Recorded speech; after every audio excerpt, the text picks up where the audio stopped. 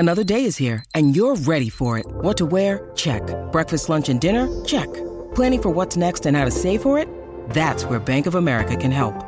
For your financial to-dos, Bank of America has experts ready to help get you closer to your goals. Get started at one of our local financial centers or 24/7 in our mobile banking app. Find a location near you at bankofamerica.com/talktous. What would you like the power to do? Mobile banking requires downloading the app and is only available for select devices. Message and data rates may apply. Bank of America N.A., member FDIC. When you need mealtime inspiration, it's worth shopping Kroger, where you'll find over 30,000 mouth-watering choices that excite your inner foodie. And no matter what tasty choice you make, you'll enjoy our everyday low prices, plus extra ways to save, like digital coupons worth over $600 each week. You can also save up to $1 off per gallon at the pump with fuel points. More savings and more inspiring flavors make shopping Kroger worth it every time. Kroger, fresh for everyone. Fuel restrictions apply. Hi everyone, this is Scott. If you're a fan of the ancient world, please check out my new course, The Bronze Age, at avid.fm/ancient.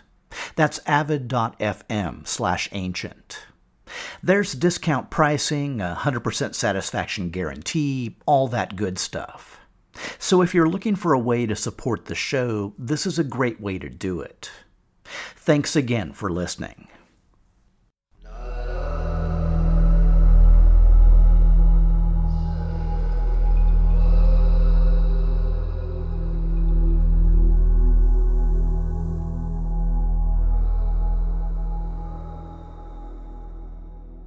The actual nature of the invading sea peoples is notoriously hard to pin down.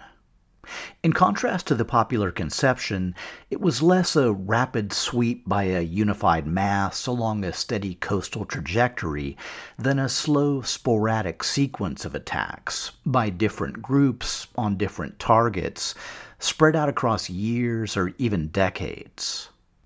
Some sea peoples settled down en route, while some settled peoples became uprooted and joined the marauders in progress. Despite the random and changeable aspects, there was a broad trajectory, one that put them on a collision course with the cities of coastal Syria. So the kings of Syria were faced with a question of timing. If they knew when and where an attack was coming, they could gather their armies, bar their gates, and send out calls for help. But as we've all learned over the past year, indefinite lockdowns can be kinda hard to maintain. Cities and kingdoms had to keep performing the same vital functions, like agriculture and trade, that kept them prosperous in times of peace. Only now they had to do it all with one wary eye on the coast. Actually, it was even a bit worse, because the same famine that was affecting Anatolia was also impacting Syria. Historian Eric Klein notes that contemporary records refer to a famine ravaging the city of Emar in inland Syria, and that coastal Ugarit was also affected by famine. Klein quotes a letter from a king of Ugarit to the Egyptian pharaoh Merneptah, asking, "May the Lord save the land of Ugarit, and may the king give grain to save my life, and to save the citizens of the land of Ugarit." Theoretically, northern Syria was still the domain of the great king Suppiluliuma II of Hatti. But for all the good it did the Syrians, he could have been king of the moon. Even if they were still in contact, all the Syrian kings would have learned was that Anatolia was probably in worse shape than they were.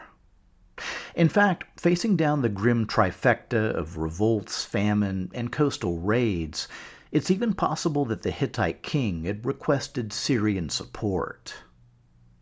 So, at the time they faced their greatest threat, the literal prospect of mass destruction, the cities of Syria were left to their own devices, though some at least tried to rely on each other.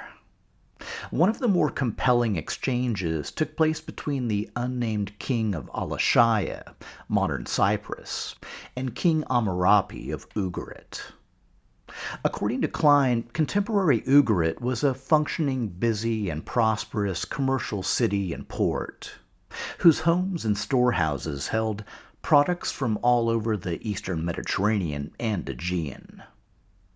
The royal palace held clay tablets inscribed in a variety of languages, sometimes Akkadian, sometimes Hittite, sometimes Egyptian, and sometimes other less widely used languages, such as Hurrian. The city is also famous for using one of the earliest alphabetic scripts, known as Ugaritic.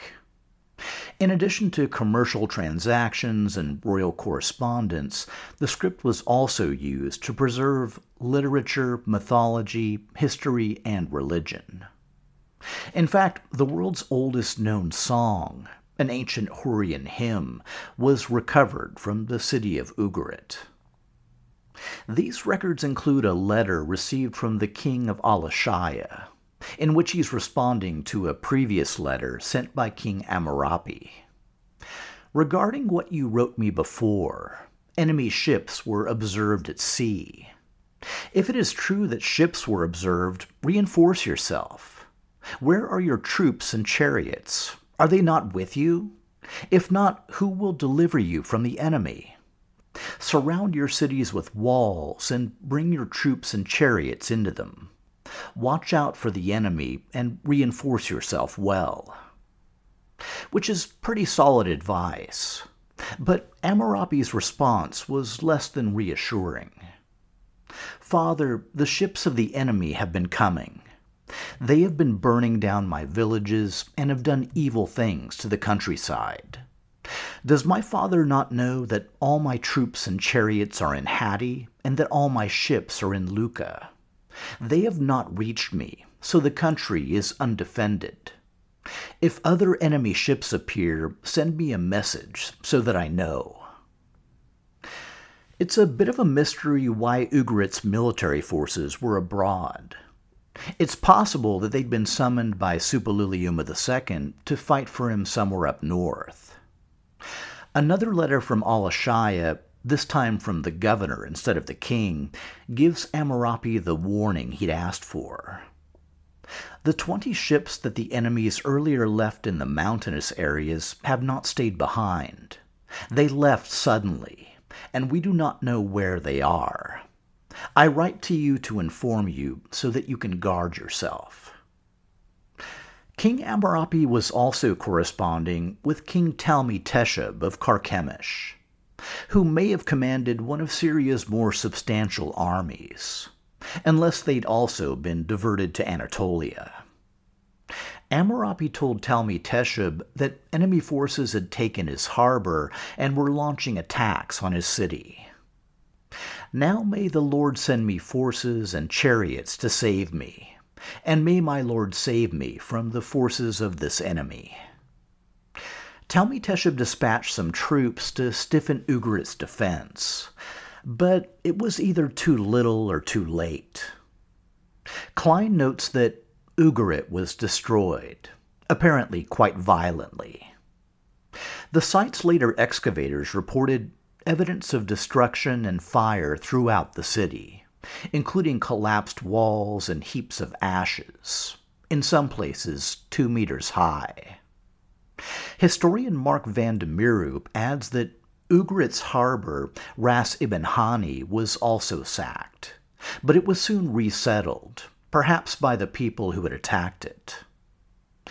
In the same rough time frame, Klein notes that the nearby coastal town of Gabala was also completely destroyed. Fortunately for Talmi-Teshub, Carchemish was 200 miles from the coast, though the Hittite viceroyalty of Aleppo was only half that distance. If any part of him held out hope that the Hittite army'd come rolling south to crush the seaborne invaders, it was quickly consigned to the flames. Because Talmi-Teshub soon got word that the Hittite great king Suppiluliuma II had abandoned the capital of Hattusis. The conventional image of Hattusis during the Bronze Age collapse is its sudden violent destruction. But according to historian Trevor Bryce, recent excavations have shown that Hattusis had already been largely deserted long before it was burned, which meant that Suppiluliuma had made the decision that the city was no longer defensible. Defensible against whom being the relevant question. The candidates are boundless. Sea peoples, Kazga, Phrygians, the Luwians of the former Hittite periphery, even the people of the land of Hatti, who were slowly starving to death. The concept wasn't exactly novel. Hittite kings had evacuated the capital a surprising number of times. In fact, when Suppiluliuma I had been born, the Hittite capital had been lost to the Kazka, and he had to campaign with his father and brother to regain control of the city. But even if the loss wasn't novel, neither was it particularly reassuring. Clearly not for the city's residents, who watched their king pack up his family, soldiers, administrators, priests, treasures, records, chariots, even the city gods. Though they probably reserved their most audible groan for watching him take all the grain. The one saving grace was that even as he left Hattusis, Suppiluliuma probably had every intention of returning. I mean, he certainly told everyone that, if only so they'd let him escape alive. But he also likely meant it. This was all just a bit of a rough patch, and once things calmed down, he'd come back to reclaim his capital. Nor was he necessarily deluded in thinking so, because all he had to go on was history. The most interesting corollary to the king's decision is that he must have had a place in mind to serve as a temporary refuge. And though he very likely completed his journey, we have zero record of where he went. All we have to go on is educated guesswork. North of Hattusis were the Kazka, so forget about that. And seaborne raiders were wreaking havoc along the entire Anatolian coast. Tarhuntassa, if it still existed, may have still been hostile after the recent civil war. And considering their similar lineage, Suppiluliuma may have been wary of trying to displace Talmi-Teshub as king of Carchemish. All these factors tend to define a path of least resistance, a corridor from Hattusis southeast toward Syria, equidistant from the Mediterranean and the Euphrates. And if you follow that corridor to its logical conclusion, you find a potential terminus. Just to the north of northwest Syria was the region of Curcuma, or Gurgum. It was mainly populated by Luwians and Hurrians, and had its capital at Marcus, modern Marash, or Kahramanmaraş, Turkey, which, it turns out, I actually visited once in 2015 on my way to see Mount Nemrut. The modern city is known for its ice cream, and I can testify that it's pretty darn good.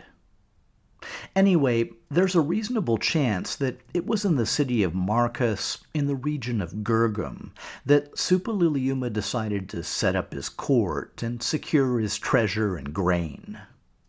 Otherwise, who knows? If he was feeling optimistic, maybe he left some stuff boxed up in hopes of his imminent return. If so, I hate to bum him out, but that return, it's not going to happen. One piece of evidence that he put down roots is a subsequent dynasty of 9 known kings, many of which use the names of Hittite royals. So, Talmi-Teshub had a brand new neighbor, and he probably sent him a nice gift basket and a few coupons for local merchants to help him feel at home. But honestly, he had bigger fish to fry. After the destruction of Ugarit, a large group of sea peoples had set up camp in the coastal region of Amurru, between the Orontes and the Mediterranean. From there, they launched a series of attacks on a number of inland targets. The targets included Kadesh, Katna, and Hamath, all along the upper Orontes, as well as both Aleppo and Emar. Aleppo, as we previously noted, was home to a dynastic line of Hittite viceroys, and it's unknown whether its rulers were killed or ejected. Emar was an ancient city sited at a bend in the mid-Euphrates. It also marked the southern boundary of the Kingdom of Carchemish. So if coastal raiders had come that far inland and destroyed a city 60 miles upriver, it's reasonably likely that Carchemish came under attack. If so, Talmi-Teshub was somehow able to defend it. A temple inscription of Ramesses III captures the contemporary scene. He identifies the Sea Peoples invading Syria as the Peliset, Cheker, Shekelesh, Denyen, and Weshesh, lands united. He also reports that no land could stand before their arms, from Hatti, Tarhuntasa, Carchemish, Arzawa, and Alashaya on, being cut down at one time. A camp was set up in one place in Amurru. They desolated its people, and its land was like that which had never come into being. With the exception of Carchemish, which shows no physical signs of attack, the description is fairly accurate. Eventually, many of those who were camped at Amurru decided to migrate south. Over the months that followed, they traveled along the Ways of Horus, the ancient route of Egyptian armies, burning and pillaging every city they found. Jaffa, Akko, Ashkelon, Ashdod, even Gaza.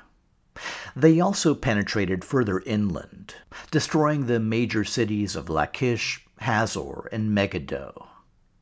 At Megiddo, the biblical Armageddon, Klein notes that the violent destruction was so extensive that the subsequent builders deemed it more expedient to level off the resulting debris and build over it than to remove it. By this time, the Sea People's ultimate goal was coming into focus.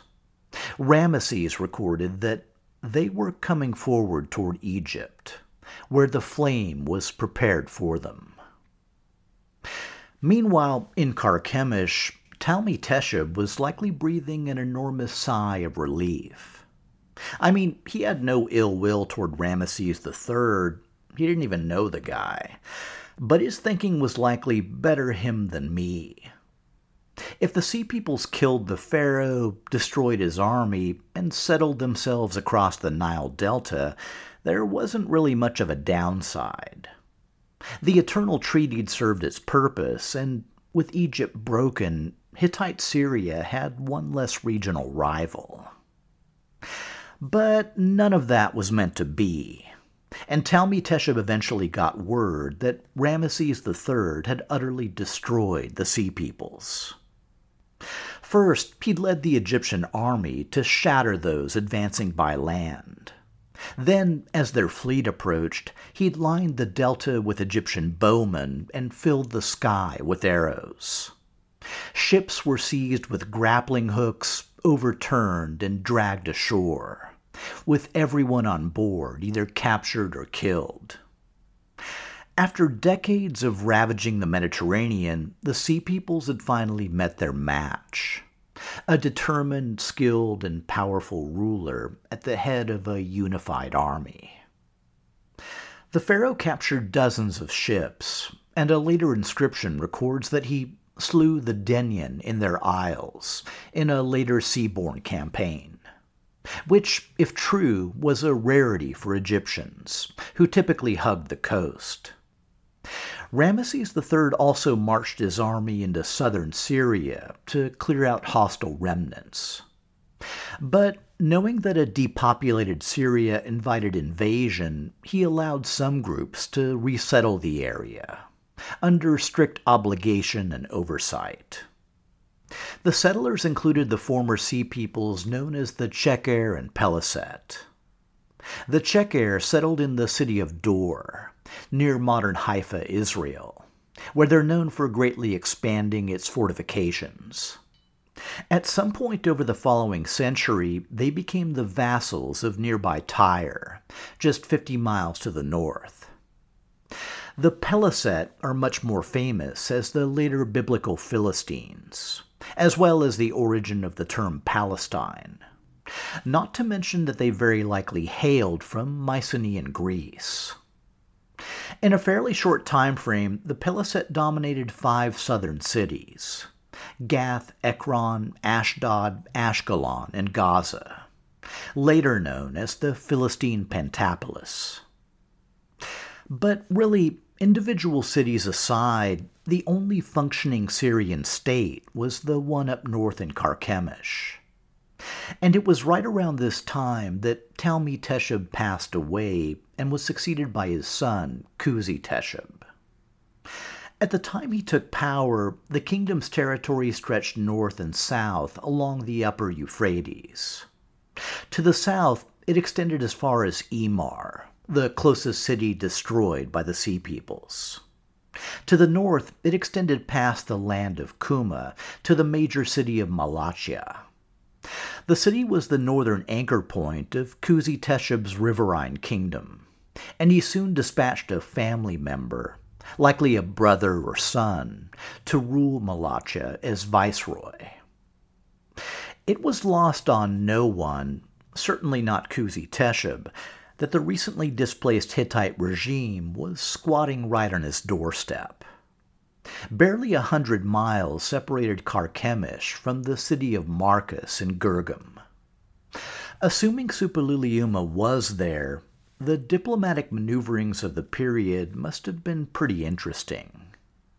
Given his comparable pedigree, it was highly unlikely that Kusi-Teshub assumed a subordinate role. Instead, each king probably did their best to secure the loyalty of nearby cities, by installing loyalists, granting favors, promising protection, or giving bribes. In a sense, both men were evenly matched.